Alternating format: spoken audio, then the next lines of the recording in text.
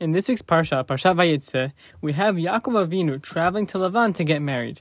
And on his way there, Yaakov camps for the night on Har HaMoriah, and he has a famous dream of the angels going up and down the ladder, and then he finally wakes up. And the pasuk on the spot reads as follows: Vayikatz Yaakov mishanato, vayomer achen yesh Hashem b'makom hazeh, v'anochi lo yadati. Right, Yaakov woke up from his dream, and he said, wow, Hashem's in this place, b'makom hazeh, v'anochi lo yadati, and I didn't know, meaning he wasn't aware.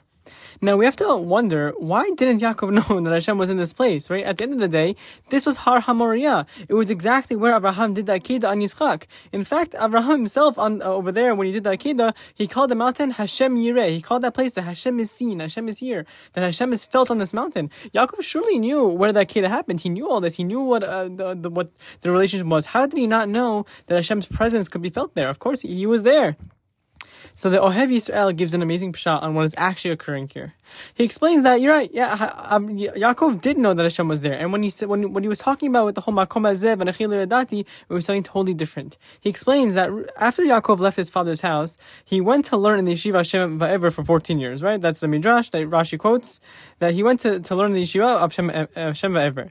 And only after those 14 years of learning did he make his way to Lavan, and on his way to Lavan's house, he slept on this mountain and all that stuff.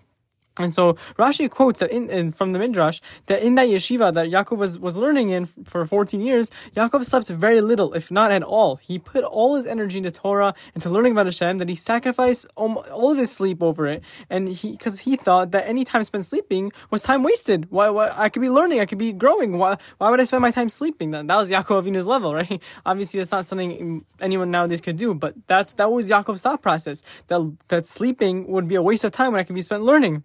And so now what happens? He comes and he rests on the mountain, Har HaMoriah, and he realizes something incredible, that even sleep can be used to come closer to Hashem. Hashem showed him this incredible spiritual dream during his sleep, and Yaakov realized that even mundane activities like sleep can be used to serve Hashem. And so now the pasuk we read as follows: Vayomer achen yesh Hashem b'makom hazeh. He says, wow, Hashem is in this place, meaning Hashem is in this place of sleep, and this idea of sleep. V'anochi lo yadati, and I didn't know, because I had this misconception from my yeshiva for 14 years. I thought sleep was a waste of time.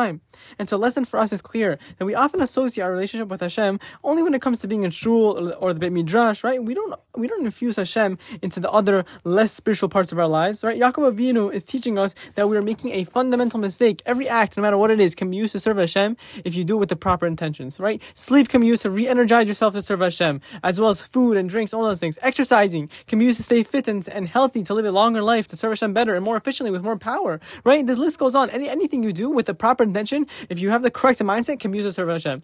And this puts a huge responsibility on all of us to learn how we must properly use every act we do to serve Hashem. We can't let Hashem just stay in shul or the Beit Midrash, right? He has to be with us everywhere we go, and he has to be constantly on our minds. So B'ezras Hashem, which we zoche to properly infuse all our actions and better serve Hashem. It's our responsibility to make sure that we aren't wasting any action. With the proper intent and usage, everything can be kadosh and dahor. And in this way, we can be sure to quicken the coming of the Mashiach and the rebuilding of the Beit HaMikdash. Amen. Shabbat Shalom.